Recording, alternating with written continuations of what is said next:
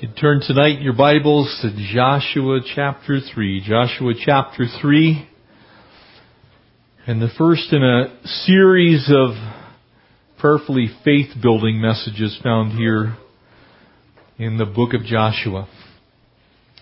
And what we've seen up to this point in time is this incredible leader who's gathered together the children of Israel. They have wandered for 40 years in the wilderness.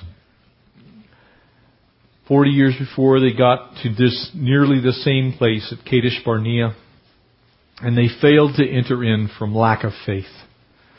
They would not do what God asked them to do.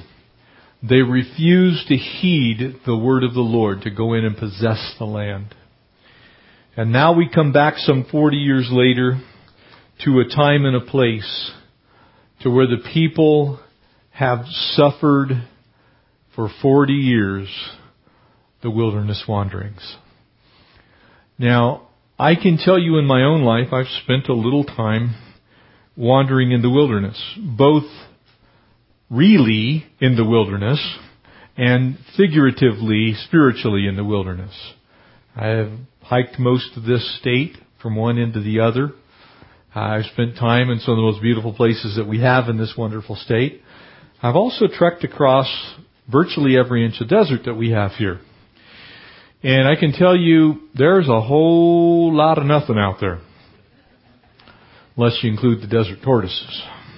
And they don't say much. The southern part of Israel is very much like the Mojave Desert, except it's a little more barren. It has less vegetation, if you can imagine. Now, when you're driving, and again, you have to go that way if you're going to go, across to Nevada and up into Utah or maybe to Colorado. You've got to go across the desert. For those of you who've had the joy of traveling to the scenic town of Zizix, or Yermo, or Baker with the world's largest thermometer, when you're out there, that's not exactly a place where you could imagine 1 million plus people camping. Amen? Especially 1 million plus people camping with virtually no food supplies available to you.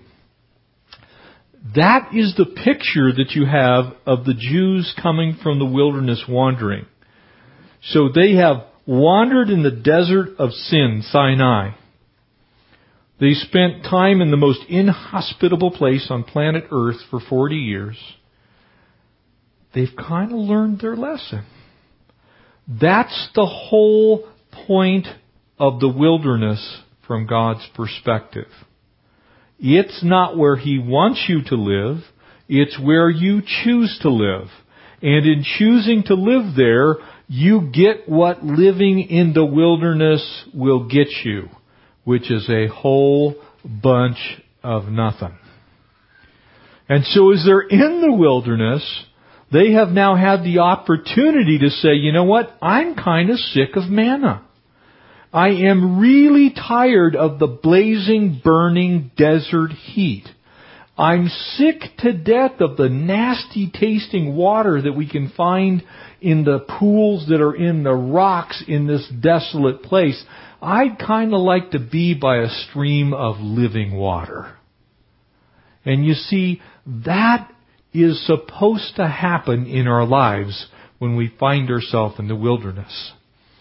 It's supposed to, the light go on, and it's like, I'd like out of here, and I would really like to be refreshed. They have reached that place in their lives.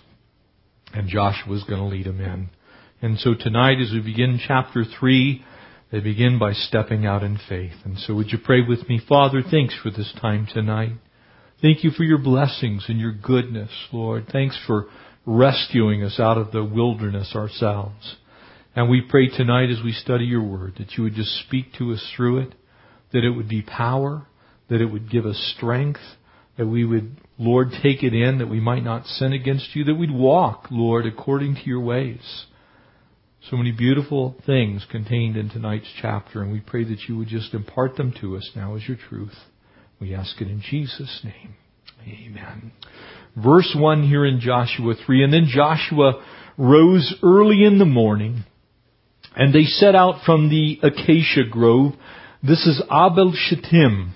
It's a little tiny settlement. It's actually on the Jordanian side of the Jordan River today. If you look at a map of Israel and you look at the Dead Sea, take the north end of the Dead Sea, if you travel about 8 miles north and about 7 miles to the east, it's in the region that is largely right now being farmed by the Jordanians. So it was a fertile plain. It was actually, the translation here of the original Hebrew words was the meadow of acacia. And so, if you know anything about the acacia tree grows just about anywhere and in anything. It will grow in solid rock. It will grow in sand. It takes desert heat. You find it on the African continent. You find it in this area of Asia. We even have them here. And when you bump into them, you're going to know them because they have very, very fine leaves, a little bit finer than a pepper tree, and they have thorns about this long. That's the reason they survive out there in the middle of nowhere, because nowhere will eat them. But they're really kind of a tall bush at times, and so this grove of acacias is really a bunch of trees that are about 10 to 12 feet high, and they bush out and branch out along the ground, and the people of the nation of Israel are gathered around this large acacia grove. They're prepared. It's during the spring flood season. And if you, again, look at a map of Israel and you look at the north and you see where Mount Hermon is at 11,000 feet plus, the Jordan River finds its tributaries emanating from there, travels down to the Dan River, becomes the Jordan itself, goes to the Sea of Galilee, the Lake of Gennesaret, and then travels another 35 miles until it reaches into the Dead Sea. And in that floodplain in the spring, though the normal time of the year when you look at the River Jordan, it's someplace between 30 and about 100 feet wide. But during this time of the year, that river can be more than a mile wide because it overflows its banks. It's not horribly deep, but it is a force to be reckoned with. It no longer does that because of all the water that's pulled off for irrigation. But the evidence of that alluvial plain is the River Jordan could easily have been at least a mile wide at the time these words were written. And so picture that in your head. You're in a nearly desert wasteland. It's filled with kind of bushy desert type trees. You have 1 million people camped out, and they are getting ready to go into the land that God has provided for them as an inheritance. And so we pick up the story. And they came to the Jordan, which would have been about at least a half day's walk, 7 miles or so. And he and all of the children of Israel, and they lodged there before they crossed over. And so they've moved this 6 or 7 miles to the Jordan River. It is another 6 or 7 miles over to Jericho. And so this span of anywhere between 12 and 14 miles, depending on which way you triangulate the distances, is this distance that must be covered before they can get to where they need to go, where Rahab, we just left, her personal faith there in the city of Jericho. And now we're going to look at their corporate faith. And it was after 3 days that the officers went through the camp, and they commanded the people, saying, and I want you to circle or underline that word, commanded. There are times when God speaks in His grace and gives us option. And there is times when God speaks by His word and gives us no option. It comes as a command. There are things that God does not find negotiable. And He is very clear on those things that are not negotiable. And so when we talk about, well, do I really need to be obedient? If you want the blessing of the Lord and the inheritance of the Lord, you better believe you need to adhere to the commands of the Lord. And so in this case, they are going to be commanded. They're not going to be asked, well, do you want to go? Is it something that you think you might want to do? They are going to receive the command. And they commanded the people, saying, when you see the ark of the covenant of your Lord God, and the priests and the Levites bearing it, then you shall set out from your place and go after it. And yet there shall be a space between you and it of about 2,000 cubits by measure. That's the better part of a half a mile. At that time, remember what has not happened. The Lord Jesus Christ has not come to the earth. He is not Emmanuel. He has not gone to the cross. He has not died. He has not torn the veil in two. They cannot get near the holiness of God save the high priest. And that only on the day of Yom Kippur could he get near the Ark of the Covenant. And thereby, when he got near the Ark of the Covenant, because it was over the Ark of the Covenant that the glory of God rested, so the people were able to glimpse afar the power of the glory of God. And in this case, about a half a mile away. And remember that the Ark of the Covenant was only about 3 feet long and about 2 feet wide and stood about 3.5 to 4 feet tall. And so this was not a huge thing. So put something the size of, say, the box that your microwave came in a half a mile away, and you can imagine what the view was from the children of Israel. And so when you see it, that's your time to move. But do not come near it, that you may know the way by which you must go, for you have not passed this way before. You've not been led by the presence of God before. God has done miracles in your midst. He did that when they crossed the Red Sea. But they had never before, because the ark was built, remember, in the wilderness. It was there that they got the first glimpse of God dwelling with His people. And so now, this is the first time that the ark is going to go before them and actually accomplish great things for the children of Israel. And so in a moment we'll get to what's contained in there. And as you study this, you kind of have to look at these details this way. Yes, it's the history of the children of Israel. It's the Jewish people's story. But it really is a picture of our life as well. Because I can tell you a secret to spiritual success. Don't go unless the Lord has gone before you. Don't get outside of the will of God. And when God speaks, you must do. And so the picture here is the people of the Lord stepping out in faith. And they were about to experience the first victory of corporate faith. They were going to see God work as a people, not just individually. And He was going to do that with His presence there before them.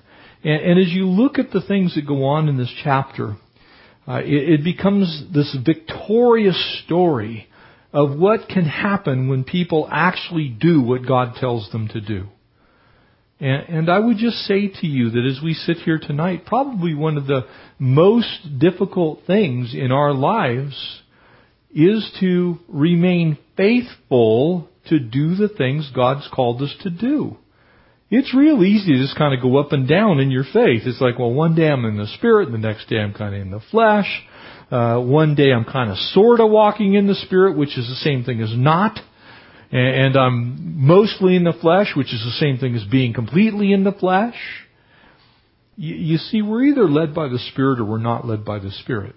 And in fact, they are opposed to one another, and you cannot be simultaneously in both. That's called being double-minded.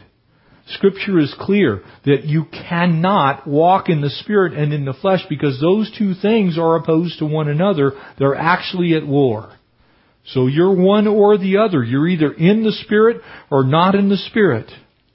Now the good news is by walking in the Spirit, it doesn't necessarily mean that you'll be faultless and blameless and perfect, but it means you have the best chance of success in walking in this world. And you have the worst chance of success by trying to do it in your own strength, by your flesh. And so it's a picture of stepping out in faith. And as you look at this concept, there's really a couple of things. As you look at the book of Hebrews, very similar story really in the book of Hebrews regarding faith. But the way to get forward, the way to go forward, the way to move on is to go forward in faith for us as the body of Christ. Something you probably have guessed by now, I don't have all the answers.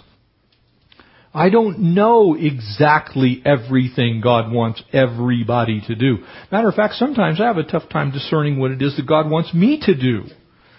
I every once in a while have to sit there and like, Lord, where are you in this? I must walk by faith. And you're going to see in the latter part of this chapter that it is the role of those who bear the word of the Lord to set the example by taking the first step and saying, Lord, you told us to go. I'm putting my foot in the water. I'm going to dare to get wet. A lot of people don't want to take that first step. That's where these principles come in. You see, unbelief says, let's go back where it's safe. Okay? You get the picture? That's what unbelief does. And I can give you some examples of that. Let's go back to that old job. Let's go back to the bank account, because the bank account surely can take care of us. Let's go back to the things that we know by our minds. Let's go back to, for me, the spreadsheet. Let's go back to the plan. Let's go back to these things that are safe. Let's go back to where we once were, where we knew what we were doing, and we'll just stay there. Now, there are times in wisdom that going to a place that you know to be of the Lord is a okay thing to do. But you, as a Christian, are either going to be moving forward in faith, or at very best, you're going to be stagnant by standing still. But very often, you're going to be going backwards. And so faith says, let's go where God is. Let's go where He's working. Let's go see what God's doing. And the children of Israel had to learn that lesson because they had spent so much time in unbelief that they had no idea how to walk in faith. And this is where it touches our lives. When people first come to Christ, they have no idea how to walk in faith. They've never experienced those things in the Lord. They've simply lived lives that were largely in the flesh, if not completely in the flesh. Maybe a little touch of the Spirit's influence here or there, but certainly not by the Spirit have they walked. And so they're now in this new place of, you want me to do what? When people first hear the voice of the Lord in their everyday lives, they're kind of like, well, I'm not sure whether that was Mexican food or God. I don't know whether, it was just my friend giving me some good ideas or whether that was God. And so, tuning your spiritual antenna. Some of us in the room are old enough to remember having rabbit ears on the top of our black and white TVs. Amen? You remember that little gig? And you'd go out there and, especially with us who lived in San Diego, because we got the fourth channel, channel 39. We had 6, 8, and 10, all even numbers. And channel 39, if you took your rabbit ears and you just kind of tweaked them, you could kind of actually sort of tell it was human beings on the TV. That's the way the Spirit works. You kind of have to tune your spiritual antenna to find out where it is that God's at, what He's doing, where He wants you to go. It isn't just automatic that you turn on your set of your life and those things happen. You've got to do some adjusting. And so be kind to yourselves in understanding that maybe you're going to embark a little bit and you're going to need to tweak your antenna. Some of us also had the glories of the marvelous antenna on your roof. If you were wealthy, you had an antenna on your roof. And if you were really well off, you had a motorized antenna. And you could sit in your living room. There was a cable that went up through your wall and it'd be like, and you could actually, this huge 15-foot long antenna, and you would turn it, and then when you finally got to where the station actually was, which in our case, all of them were in San Diego, south of where we lived in Poway, you would point it near the station's emanating signal, and boom, there it was. It's kind of a picture of faith. So sometimes you kind of don't know where the Lord's at work. You got to listen, and that happens by faith, working through the Word of God, through your prayer life, through the confirmation of witnesses, and through the literal work of the Spirit in your life. And so you get tuned in by these things. These people had never had that experience. They had no clue. And so now they're going to step out in faith. Before they'd said there's giants in the land. Now it's let's go possess it. And when you exercise your faith, you're going to test and exactly see what you're made out of in the Lord. I guarantee you at the Red Sea, not everybody was standing on the shore going, wow, cool, we'll just walk right through. Some of them were likely looking at the walls of water on either side going, man, if anything happens, we're all dead. That's your humanness speaking. But you know what happened? After that long train of people reached the other side, you started to be able to draw on the faith of the people that already made it. And that's where senior saints come into our lives. Those of us that have walked with the Lord for a long time, we're supposed to be able to say, hey, it's going to be okay, follow me. Been through this canyon of water before. Stuck my foot in the water before. It's going to be okay. Doesn't mean you're not going to have some things that happen that you're not going to be able to explain. But it does mean, look, I know God is who He says He is. And so let's go this way. You see, all of the evidence had been to the contrary of God's working by faith. And so we see here in these first 13 verses kind of the word of the faith of the Lord speaking to them. And as you look at especially the book of Romans, you just see this focus, this emphasis on the Word of God. And so the Lord is going to give several messages that are based on the Word of God, the character of God, the power of God, God Himself. And it's so important that we get this as we move on. Because if these promises are simply based on history or geography, or in this case, meteorology, maybe a little bit of, seismology. People say, well, it must have been an earthquake that damned it. They make all these fanciful, couldn't God just simply do a miracle and hold the water back? I believe He can. He created the universe and everything in it. By the word of His mouth, I'm pretty sure He can hold back a river. But people, He did this. Okay, let's give Him that. All right, so God used His control of the things that He created to stop the River Jordan. But it took faith to step out in front of that flood. Amen? How many of you have ever gone the back way down either out of Big Bear or through Crestline when it's raining? That's an unpleasant experience, isn't it? You get down there in the desert and it's been pouring rain and the flash floods are going and you're driving, you're just going, oh, this is awesome. And then all of a sudden, why is there brown water in my windows? And you realize you've just driven through this dry creek bottom that now has 4 feet of water in it. And it's moving. And all of a sudden your car is going in a direction you're not steering it. Water's pretty powerful. It doesn't matter that it's only this deep. It's a mile wide. So it's quite capable of sweeping them away. So there was a real sense that God had to do something to spare them.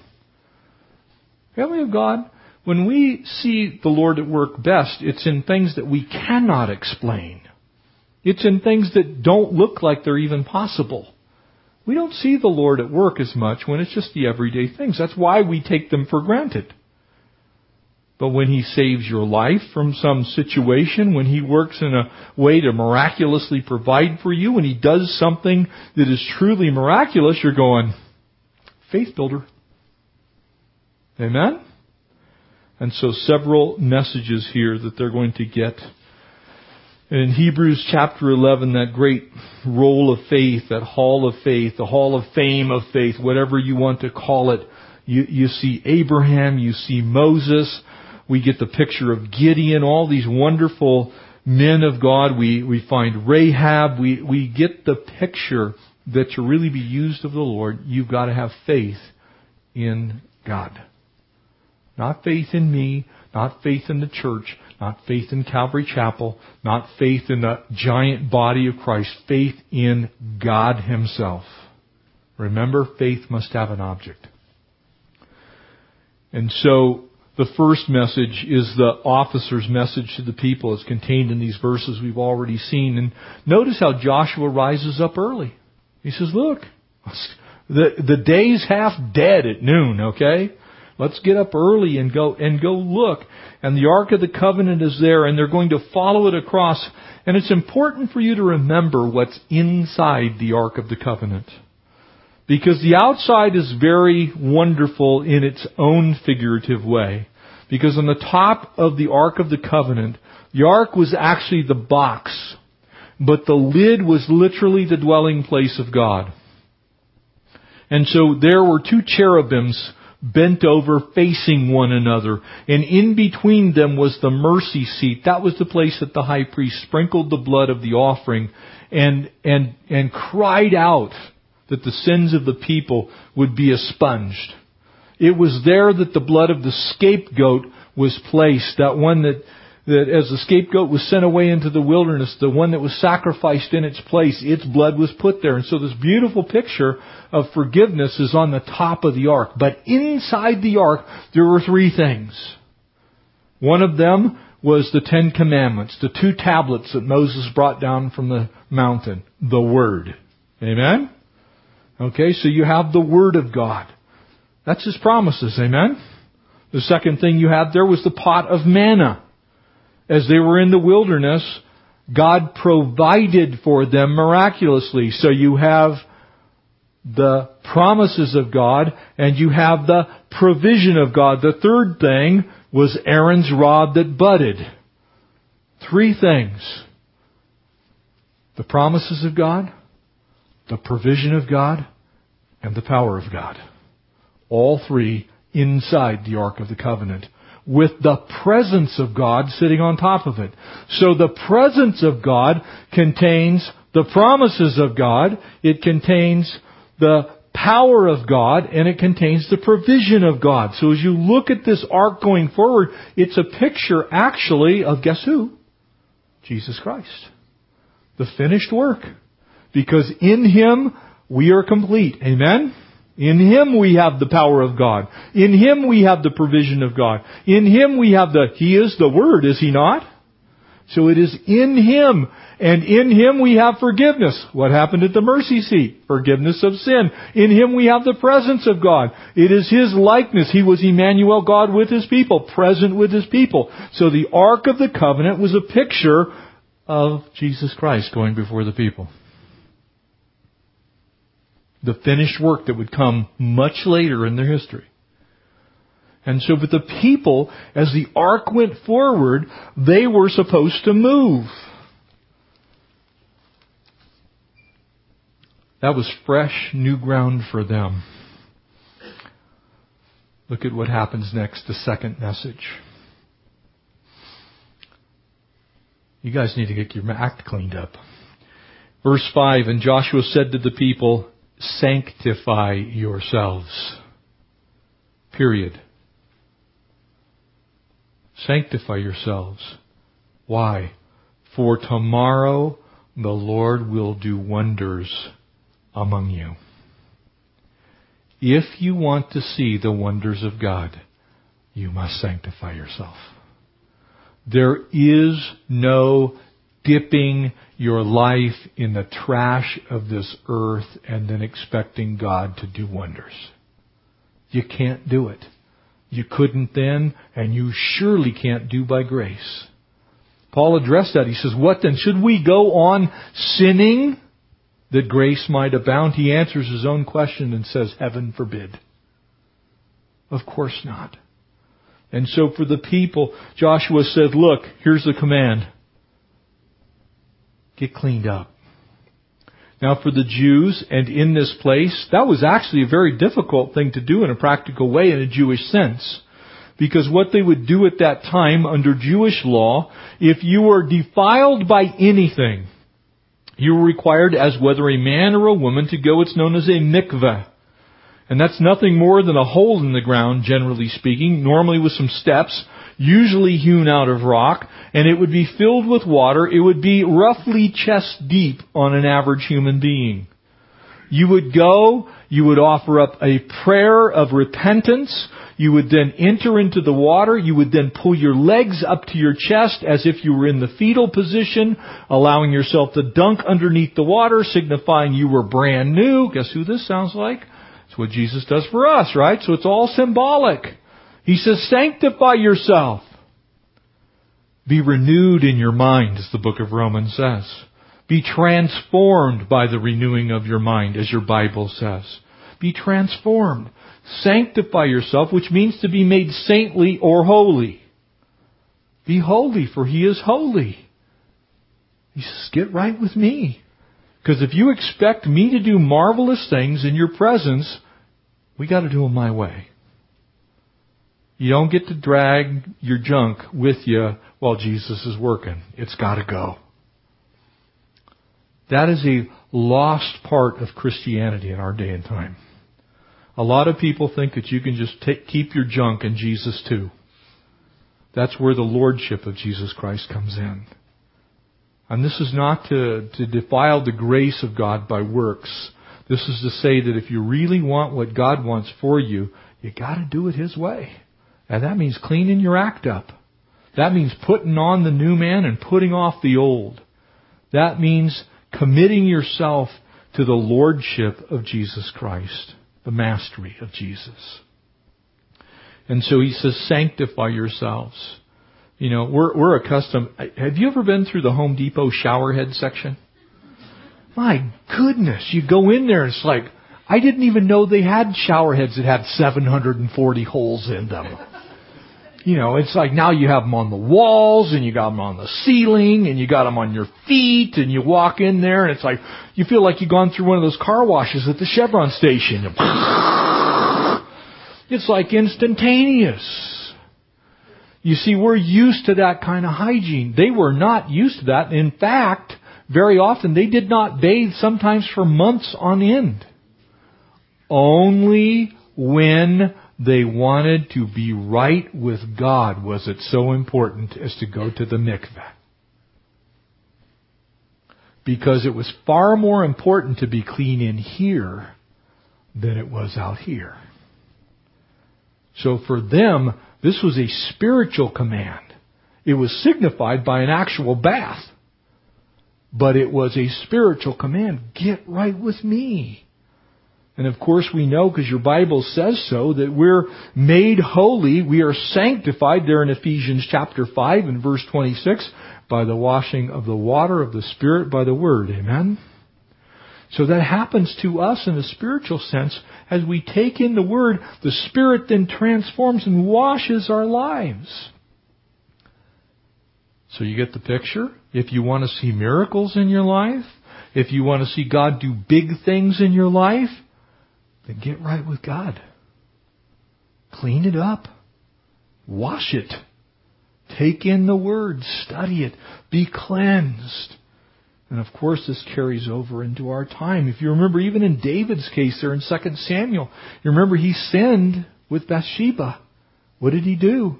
He went in and washed himself, and then he went into the house of the Lord. He got right personally with God, and then he went and got right with God corporately. He said, look, I'm going to go in and I'm going to settle down with the King of Kings and the Lord of Lords. And it's a picture of how God makes all things new. Amen? Because let's face it, these bodies, they don't get remade, okay? This is what you got. And at the end of your life, it's going to be worn out. It's that simple. But He's not looking at just the outside. Because as worn out as this is, this can get better every day. This can get better every day. Your mind renewed, your heart cleansed and purified. That's why David cried out, said, give me a new heart, O God, that I might not sin against you. Cleanse me, redeem me, wash me. Isaiah said, make me white as wool. You ever seen a sheep?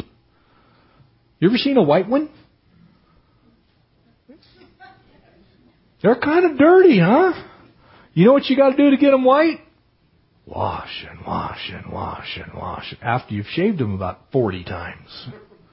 Get that new hair and you kind of put them on sticks so they can't get near anything. That's the picture. It's a process.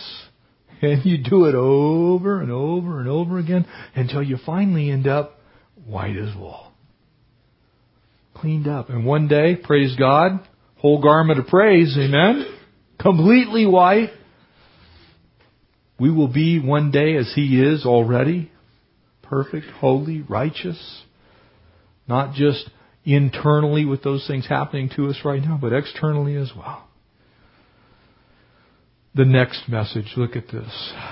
And as I shared with you, some of God's promises are conditional. Some of them are unconditional. And so as you look at these things, Notice Joshua's message now to the people. He just says, look, you can't follow unless you get right with me. And so that next thing we see is that picture of what he said to the priests. And then Joshua in verse 6 spoke to the priests saying, take up the Ark of the Covenant. Now remember, this is serious business, okay? The Ark of the Covenant had poles of acacia wood that were run through gold rings on the side of it. You were not allowed to touch it. There were a specific group of Levites that carried the Ark of the Covenant, the holiness of God. It was believed that they were eunuchs. They were sexually pure. It was the only thing they did, and they carried it on staves or wooden poles so that they did not touch the Ark of the Covenant. There's one excellent case that comes up that it actually slips, and one of them reaches out to touch it, and he dies instantaneously. And so this is God's presence. They're not even allowed to be there. It's only the high priest that can be in the presence of God. And so as they're carrying it, this takes a lot of faith, because that's not even ground across that valley floor. And it's a long ways. And so if that thing starts rocking and slipping, the guys on the other side drop it. It's a picture of how the church functions. We are one body, but many pieces. Amen? And we have to function that way. You need to do your part, I need to do mine. And so he gives this picture to the priests. He says, Joshua speaks to the priests saying, take up the Ark of the Covenant and cross over before the people. So they took up the Ark of the Covenant and went before the people. Do you see any, well, maybe in there? No, they just did it. God spoke. Joshua was speaking to them. They took the command as if it came from the Lord, and they went and did it. Can I tell you, it's somewhat irritating when I tell people what God's Word says and they say, well, that's good for you. It happens. I don't believe it. I have people look me right in the eye and say, I don't believe it. Or they say, I'm going to be the exception. I know it says that about other people, but not for me. Because I'm the special one. I'm the special child. God's Word says what God's Word says. We do what God's Word says. My job is not to make a new interpretation. My job is to observe the text, rightly interpret it, and give you what God said. That's it. In order to do that, I need to do it first. I need to walk by faith first. I need to pick up the Ark of the Covenant. Remember who that is? That's Jesus. Jesus needs to be in me. He needs to be my hope of glory, and I need to get moving. Any pastor that's unwilling to step out in faith is also not worthy to be followed. Because if you can't walk in faith, you can't lead other people in walking in faith. And your Bible says we walk by faith, not by sight. And in fact, if we only walk by sight, we deceive ourselves. And so what Scripture says is the job of the priest in our day and time, that happens to be me. I hate being called those types of things. And actually, you all are priests and kings in the coming kingdom. So get ready, because your time's coming. But in a picture, this is the pastor saying, look, I want to give them the promises of God. Remember what's in there. I want to give them the power of God. I want to give them the provision of God. And I want them to see the salvation of God. And I want them to see the presence of God. So the priests say, look, follow me as I follow Christ. Isn't that what Paul said to Timothy? Follow me as I follow Christ. So this is a picture of stepping out in faith with the Word of God before them. Notice the wonder of this, the message now of the Lord that comes to Joshua. And he says in verse 7, and the Lord said to Joshua, this day I will begin to exalt you in the sight of all Israel. You know why he says that? Because he's going to be a godly leader.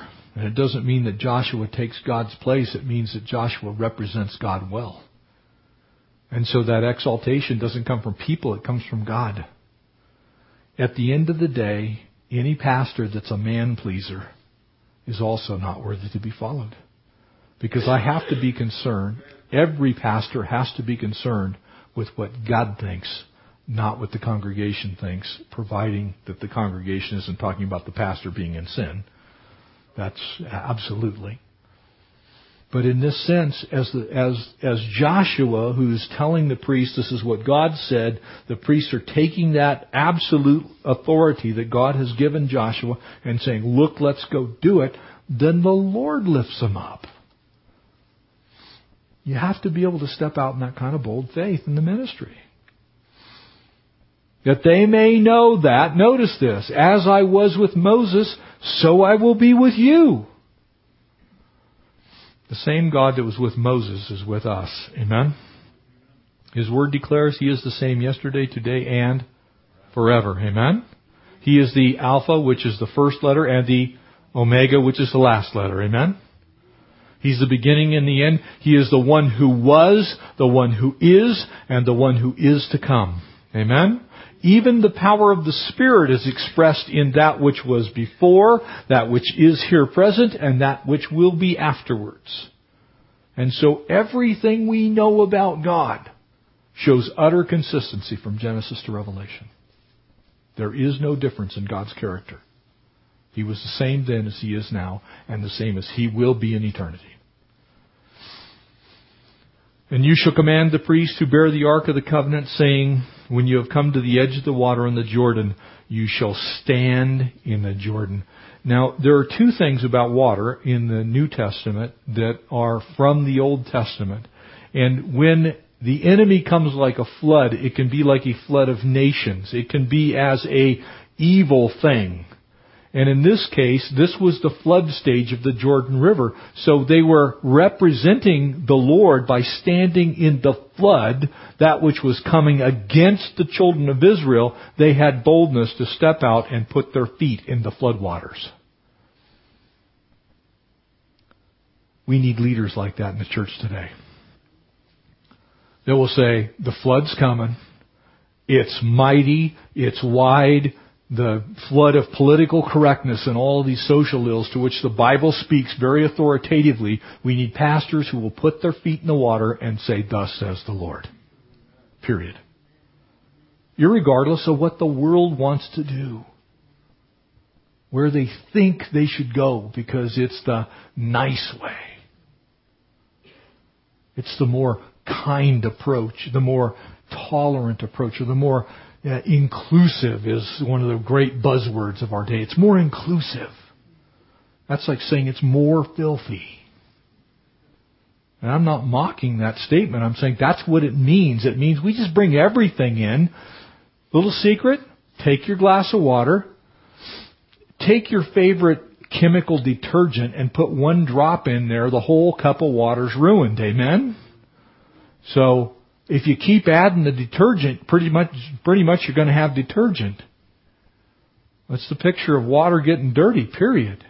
Same thing is true with mud. Little bit of mud. It's muddy, amen? It can just get darker. That's what's happening in our world. And a lot of it's because the pastors that occupy the pulpits of churches will not stand up and put their feet in the water. You see, both Moses and Joshua received their authority from the Lord, and they got their stature from God. That's effective leadership. Because if you're looking for those things from people, there is no governing body on earth that can give you what God already is. Period. He is who He is. That's why there's a very huge difference between a simple ordination of somebody by an organization, which we do here, by the way. We ordain our pastors. But it's because they've already been proven to be approved by God as workmen, rightly dividing the word of truth. There's no process that you can go through that will make you a pastor if you have not been anointed by God. Joshua's second message to the people. And so Joshua said to the children of Israel there in verse 9, come here and hear the words of the Lord your God. Whose word? The word of the Lord your God. So when I tell you that don't blame me, I'm just simply repeating the word of the Lord your God. That's what I mean. Joshua literally was spoken to by God, and then he repeated it back to the people. God has already spoken to us in times past by the authors of what we hold in our hand called our Bible. He's already done that under the inspiration of the Holy Spirit. It stood up to criticism for 1,000 years and stands here before us today is God's inerrant word, I simply read it, repeat it back to you. Try and give it sense and meaning. Put it into a little bit of a modern context so you can understand it in light of our society. But it's still just His word. It's always been His word. He preached is another way to look at it. And Joshua said, by this you shall know that the living God is among you. You see the emphasis where he puts it? It's on God. It's not on the messenger. Amen? It wasn't just some kind of, ooh-rah pep talk. It was, look, this is what God's word says. This is who He is. We're going to do this because this is right. It makes it easy on us who have pastoral calling. If I just stick to the word, in a practical sense, that makes my job easy. Because I don't need to interpret this. It already does that for itself. It says what it says. It means what it says. I can simply say, thus says the Lord. Here it is. You can do it, not do it. The choice is yours. You can like it, you can not like it. You can love it, you can not love it. The choice is yours. But it says what it says. Why? Because I want you to know that this is the living God and He's among you. That He will without fail drive out from before you the Canaanites, the Hittites, the Hivites, the Perizzites, and the Girgashites. And then all of the Amorites, the Jebusites. You see what He does is He takes all of these people that as far as the Jews were concerned, these were their mortal enemies. And they had been unsuccessful in fighting that battle. Every time they had gone up against them, because remember, Asher and Manasseh had been in the land already. They were actually settled in that region. That's where they were. And they had been fighting against these people now for 400 years, and they had been unsuccessful in that battle. The 40 years of wilderness wandering, these people had been scattered out into that land and trying to occupy, and it didn't work. The weapons of man's warfare, the arm of flesh, could not sustain them. That's why when you read the story of the great King Hezekiah, if you like the history of the Jewish people, 2 Chronicles is filled with it. There in the 32nd chapter in verse 7 it says, be strong. Heard that one before, amen, here in the book of Joshua already. Be courageous. Heard that one before here in the book of Joshua, amen. Why? Because in Him we can be strong, we can be courageous. Do not be afraid or be dismayed before the king of Assyria. Remember where we started with Amos and Hosea, prophesying that the Assyrians would come. King Hezekiah got to see it come to fruition. Before all the multitude that's with him, that river, that humanity river, for there is more with us than with them. You plus God, as D.L. Moody said, is a majority. Amen? 100% of the time. If God in you is the hope of glory, if He is truly who He says He is, which He is, King of kings, Lord of lords, Creator God, then God by Himself is sufficient. So you plus God is actually a majority, is it not? With Him, speaking of the king of Assyria, is the arm of flesh. But with us is the Lord our God. You see, what Joshua was saying is, look, you got a choice here who you want to have rule over you. You can either have the arm of flesh, or you can have the hand of the true and the living God. He says, you know what, I'm going to take up God. And so he says, the Ark of the Covenant will go before you. Remember what's in there, the promises, the provision, the power. Of all of the earth is crossing over before you into the Jordan. In other words, everything God is going before you. Everything God can do is going before you. Everything God will provide is going before you. All the power you need to go is going before you. He will be there before you get there. And interestingly enough, guess what? The ark stays there until everybody crosses. He's there after you leave. Amen? You get the picture? That's God working in your life, in my life. He gets there before you get there. He stays there while you're there. And He stays there after you leave. Because He is everywhere at once. He's there all day, every day. He doesn't sleep, He doesn't slumber. And now therefore take yourselves 12 men from the tribes of Israel, one man from every tribe, and it shall come to pass that as soon as the soles of the feet of the priests who bear the ark of the Lord of all the earth shall rest upon the waters of the Jordan, that the waters of the Jordan shall be cut off, and the waters that come down from upstream, and they shall stand up as in a heap. I can tell you, that took a lot of faith for anybody to believe that. They were not sitting there looking at that mile-wide stretch of raging brown water that was now all over the valley floor going, I'm just pretty sure this is all going to wall up over there and it'll be okay. They had to trust God that He was going to do what He said He was going to do. It's where this touches our lives. You got to trust God that He will do what He has said He will do. He will never leave you nor forsake you. You see how this works out?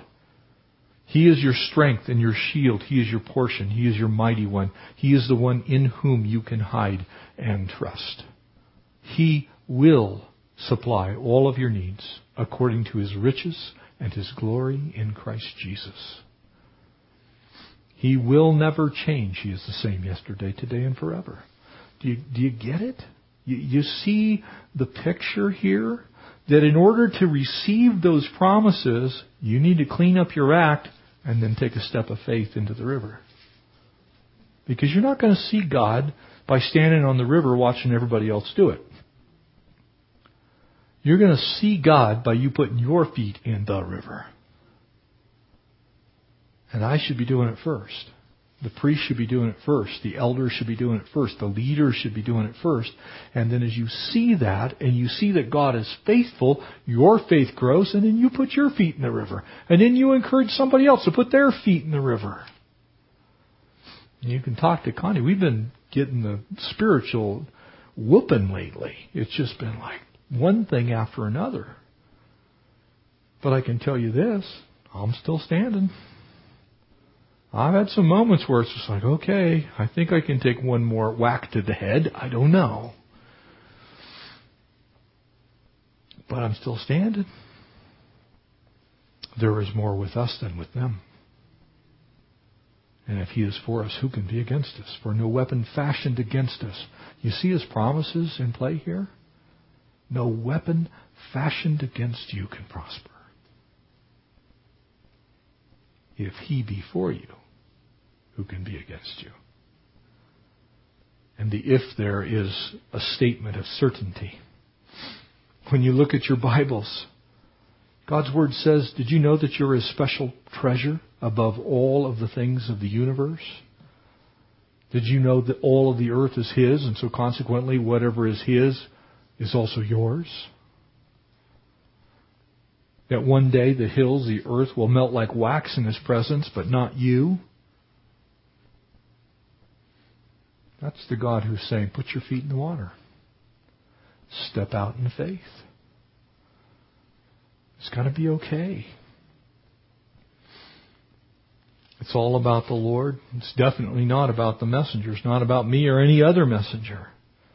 And so as you see these conditions that they had to fulfill, you see some orders they had to obey, and you see some promises they must believe in order to do what comes finally here in this passage tonight, and that's to walk by faith. You need to do all three of those things. You must acknowledge what God has said. You must clean up your act. And you must then act on what it is that God's told you to do if you want to walk by faith. Because other than that, you're just going to walk by sight. You're going to do what's before you today. Verse 14, and as we finish the chapter tonight. And so it was when the people set out from their camp to cross over the Jordan, that with the priests bearing the ark of the covenant before the people, and those who bore the ark came to the Jordan, that the feet of the priests who bore the ark dipped in the edge of the water, for the Jordan overflowed its banks at flood stage, at the time of harvest, that the waters which came down from upstream stood still, the waters coming from the Sea of Galilee, the lake of Gennesaret, that had traveled across that valley floor, at flood stage, walled up. They stood still and rose in the heap very far away at Adam. Adam was the city that was on the western bank. Zaratan was the city that was on the eastern bank. They're about 12 miles apart.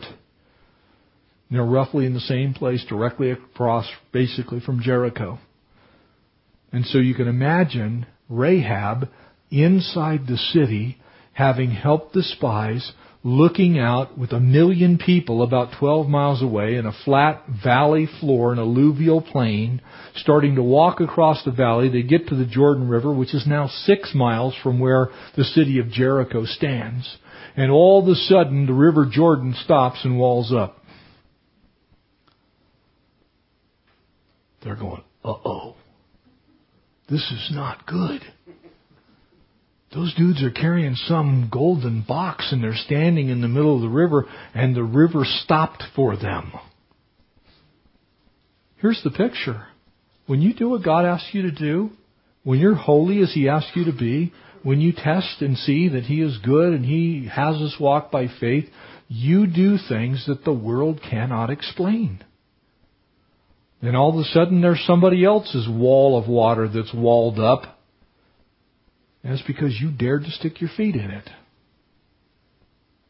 And so He says, from Adam to beside at Zaratan, so the waters went down to the sea of Arabah, which would be the Gulf of Aqaba, the Sea of Aden, the Salt Sea, which would be the Dead Sea today. They failed. They were cut off, and the people crossed over opposite Jericho. And when the priest stood before and bore the ark of the covenant, the Lord stood firm on dry ground in the midst of Jordan. And all of the company of Israel crossed over on dry ground until all the people had crossed completely over the Jordan. And so the picture is this, that when we step out in faith, the world takes notice. When we step out in faith, other believers get strengthened. When we step out in faith, God has a platform from which to be visible. When we step out in faith, we can watch the Lord do miracles. The hard part's taking the first step. Amen? Isn't it? If you walk with the Lord for any time, say amen. Because the hard part's the first step. It's getting your feet wet. And then all of a sudden you do it once and it kind of gets a little bit addicting, quite frankly. It's like, yeah, let's see what God will do. You find yourself off on mission trips to some place you never thought you'd go. You find yourself in some type of ministry position doing something for the Lord you never thought you could do. And you find that you've affected the lives of other people. Maybe it's 1 at first. Maybe it's 2 or it's 10. Maybe it's thousands. But you won't know until you step out in faith. So let's step out in faith. Amen? Let's pray. Father, thanks for this time tonight. Lord, for the goodness that you've showered upon us, for the miracles that you have already wrought in our lives, Lord. We are grateful. We pray that you would encourage us, Lord, to step into those flood waters. God, be unafraid that what will happen to us has any power really to overcome us because of you're with us. There's nothing that can be against us. God, we know you haven't called us to be fools, but for the sake of the gospel. And so, Lord, help us to also have wisdom and discernment, knowledge, that our faith as we use it would grow. Bless us, Lord, we pray. Help us to step out in faith. We ask it in Jesus' name. Amen.